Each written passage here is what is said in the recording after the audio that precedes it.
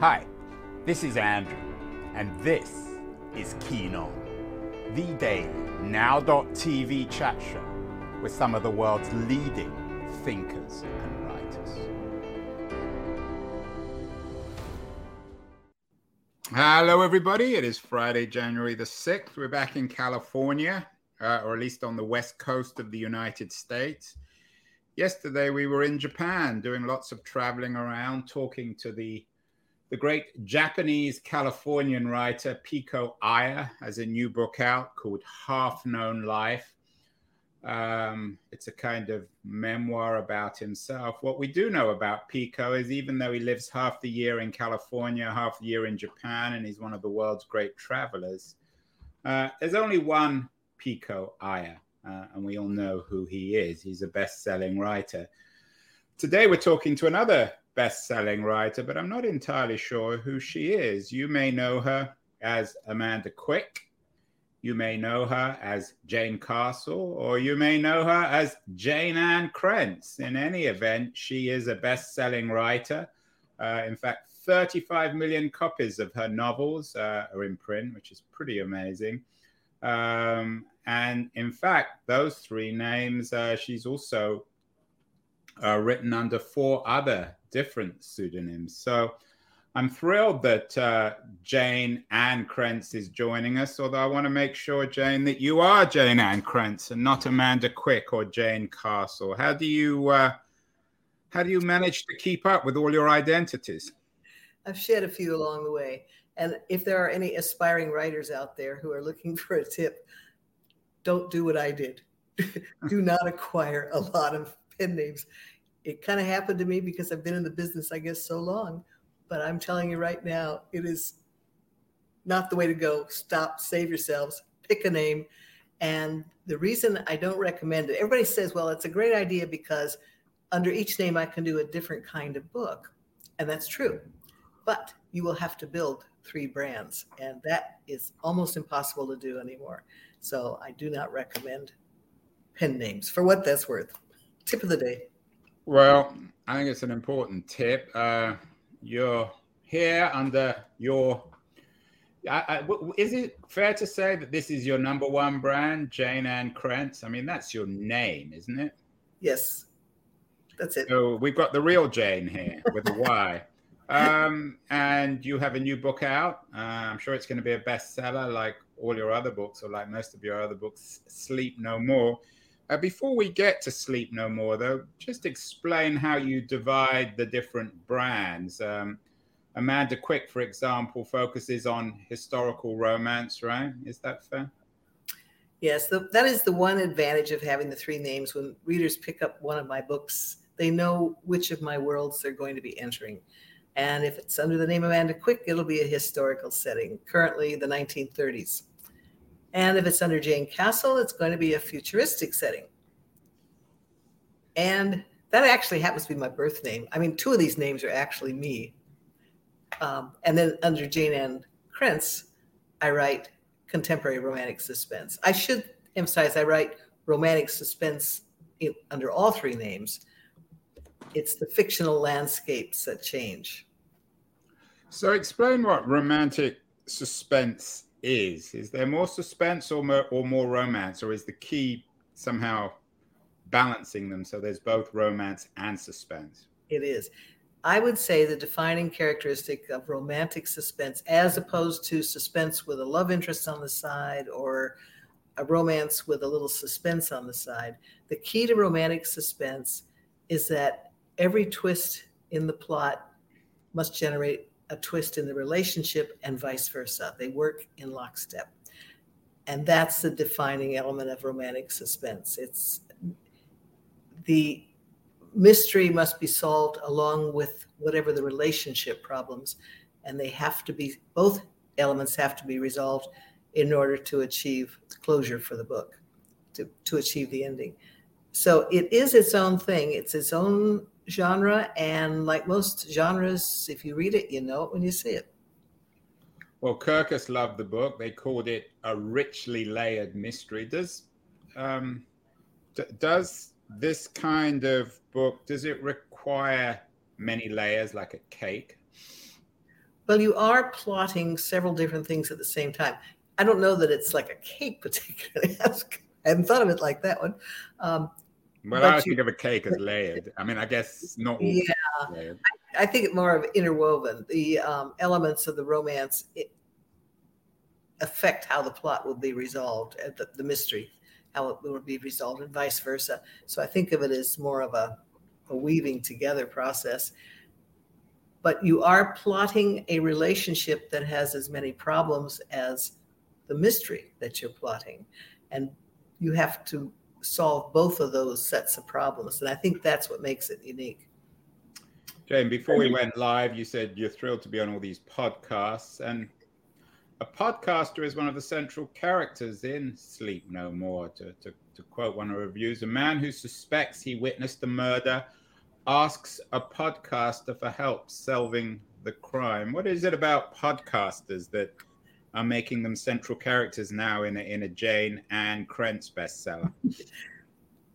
I realized as I was writing this that the podcast, especially the podcasts that focus on like cold case crimes, and trying to resolve old crimes and stuff, combines two elements that are just perfect for my kind of plotting. And that is because I always use the amateur sleuth. My people are not professional investigators. They're not FBI. They're not cops. They're not CIA. They may have some background in that world, but they are essentially solving the crime on their own. The amateur sleuth, the classic amateur sleuth, as I think you could say goes back to Sherlock Holmes. And was he an amateur though? I mean, didn't he earn money? Well, in that sense, yes. By amateur sleuth, I mean somebody untrained there's no forensics, for example. Okay. I don't have to plot with that. I don't have to go through the police procedural steps because these crimes are going to be solved intuition and observation. And in the end, it'll be our heroes and heroines up against the bad guys, not the cops coming to the rescue, if you see what I mean. And that's what I mean by amateur sleuth. That may be the wrong term, but it implies that these characters are on their own for whatever reason. On your website, you have a feature about what Jayne is reading. You're obviously very well read in crime fiction. Do you have a favorite non-Jayne and Krentz amateur sleuth? Who inspired you? Who would you like to emulate? Who do you think you could never beat as an amateur sleuth? Well, I don't have any sense that I write better than anybody else. So that's it's not elite. I didn't mean it in that sense. Yeah. I think every writer has their own voice, and I go to every different writer for different reasons. No two people go into a book the same way. No two people take the same thing out of a book. I admire the plotting of my friend Christina Dodd, for example, who writes. Her latest book, Point Last Seen, is an amnesia thriller. That's a great option for a plot if somebody's out there looking for one. People love the amnesia stories. And I also love the kind of writing that Poby is doing, City of Windows, for example. And I could, list others, but there's no one that I'm trying to be like, I guess is what I'm trying to say. Everybody has their strengths, and I think every writer has to discover his or her own strengths and hone their own voice and find their own core plot. And every writer's core plot is unique to that writer, and it is the source of their power. So it'd be hard for me to borrow somebody else's core plot because I wouldn't be able to pull it off. Jayne, we've done a number of shows on real life crime. We did one with Joe Pompeo, has an interesting new book out, Blood and Ink, about a 1922 murder. Then another one about a Californian crime, Deborah Holt Larkin's A Lovely Girl, about the nightmare mother-in-law. When you do your research for your books, do you fictionalize real crime, or do these events, these crimes, these narratives come out of your head? Pretty much out of my head. Yeah. True crime is its own thing, and it's not my specialty. It's not what I aim to to write. One of the reasons I can't rely on true crimes is because most of my plots involve a strong psychic twist. And the psychic twist takes them into another level of fantasy. I think that it'd be hard to meld that with a true crime story unless it was a psychic that got killed or something like that.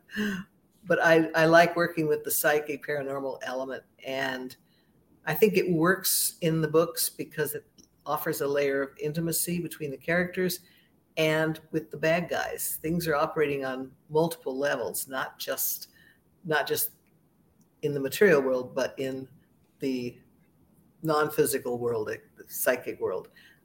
And I think those are the plots that I have the most fun with.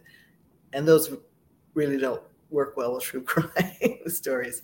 But I think the interest in true crime is fascinating in and of itself, that there are so many people who are interested in it, and that these podcasts have become a way for the amateur sleuth to try to find answers. Jayne, as I said at the beginning, you've sold 35 million books. I'm not sure if you know all those 35 million readers, but you know some of them. Is there much of a crossover, do you think, between your kind of fiction and the true crime readers, or do readers stick to their own thing mostly? No, there's a lot of crossover between anybody who reads romantic suspense and straight up thrillers and the true crime things. There's just there is a lot of crossover, but a lot of readers who read romantic suspense do read across the board. They're a very well-read group as a whole. I wonder if all suspense is, for better or worse, romantic. There's always an element of romance. Can you think of suspense without romance? Yeah, I can think of it not without relationships. There's always going to be relationships. Yeah. Otherwise, it's not a very interesting story. Humans react to the relationships, not the actual crime. It's the relationships surrounding the crime that make it fascinating to us. My classic example is, if you look at the classic movie The Godfather, nobody really watched it to see how the mafia operates. They watched it because of the dynamics in that family. It was that family dynamic thing that pulled in the audience. And that's true, I think, of any kind of crime writing. It's the relationships that sell the books.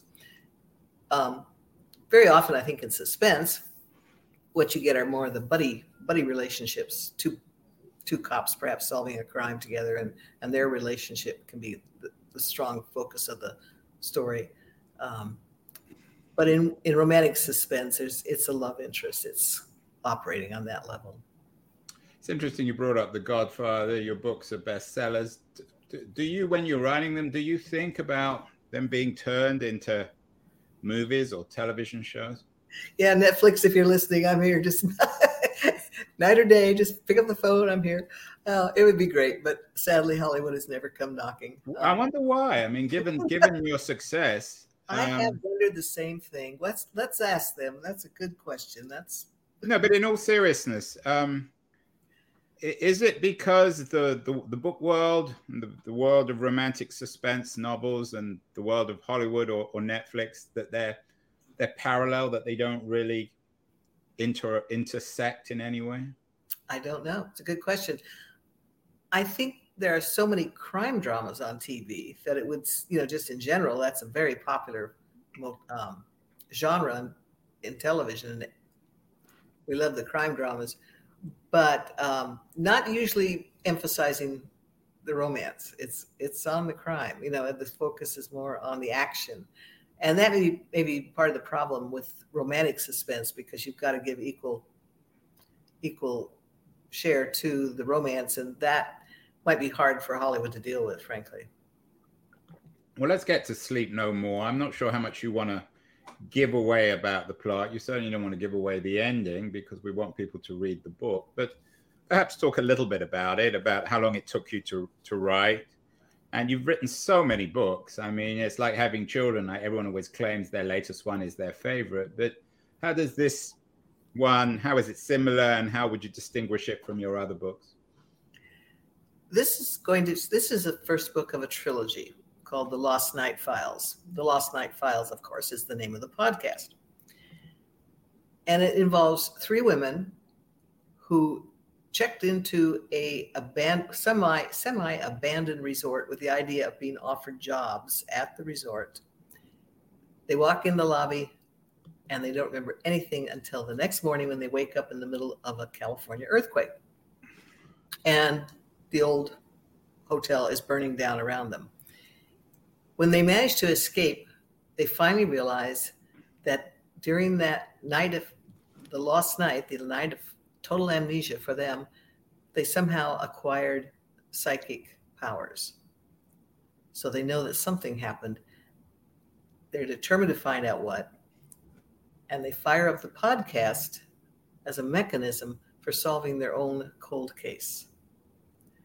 And the way they're going about that is to solve other cold cases that look a lot like theirs or have some similarities that make them think that might find answers in those cases that would lead them to the answers they're looking for in their own case. So that's the setup. And Sleep No More is the first book in that trilogy, and it features one of the three women as the heroine, Palace Llewellyn, and she's an interior designer. She was going to do the hotel. That was her big thing. And Ambrose Drake, who is a writer of thrillers, who has also had a similar amnesiac experience, also has gained powers and is looking for answers. And the central point of the story is takes place in a small college town. Everybody kind of knows what a small college town feels like. Is there one in particular, Santa Barbara? I did not name. I invented the Carnelian. Okay, that's having lived in a few small college towns, though. It's yeah, they're all the same. Yeah, there is a vibe. If you've been there, you know it. But the focus is the Sleep Institute, the Carnelian Sleep Institute that is operating on the campus there. And our hero checks in because he's having serious sleep problems. He's a serious sleepwalker and hallucinates and thinks he has seen a murder that night. But the next morning, there's no body and everybody denies anything happened. They tell him he was just dreaming. And that's why he contacts the Lost Night Files podcast team to solve that murder that he thinks he saw. Does that give you enough of the story? Well, it's not so much for me, but for our viewers and listeners. I want to make sure that they're hooked, but not too hooked. Well, put it this way. We did a show, Jayne, with a doctor who just wrote a book about our crisis of not sleeping enough. I didn't realize there were doctors who focused specifically on that. Did you need to research the whole medicine of sleeping and all these institutes for the book? Well, I didn't have to go very far because it turned out somebody I know went through the sleep clinic experience. I just basically interviewed him. But I also spent some time a few years ago talking to a sleep doctor, which is an interesting experience. And I have read about the subject in various ways because I have a personal interest in sleep issues. And what strikes you is how little they know, not only about sleep, but dreams. They know even less about dreams.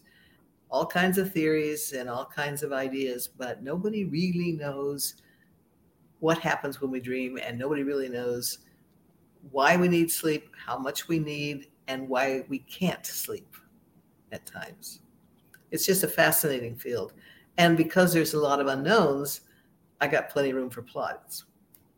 It's interesting that there seems to be a pandemic these days of anxiety. We did a book in the same series as the sleep series on how to address anxiety. I wonder if there's a connection between our age of anxiety as a kind of epidemic and this crisis of sleep where people aren't sleeping enough, whether they're connected. And of course, anxiety for you, I guess, I wouldn't say it helps sell books, but it certainly drives plot. Absolutely. A lot of my characters have had panic attack experiences. Do you think of this thing in a generational sense? You've been writing for a while. You've been around for a while, Jayne.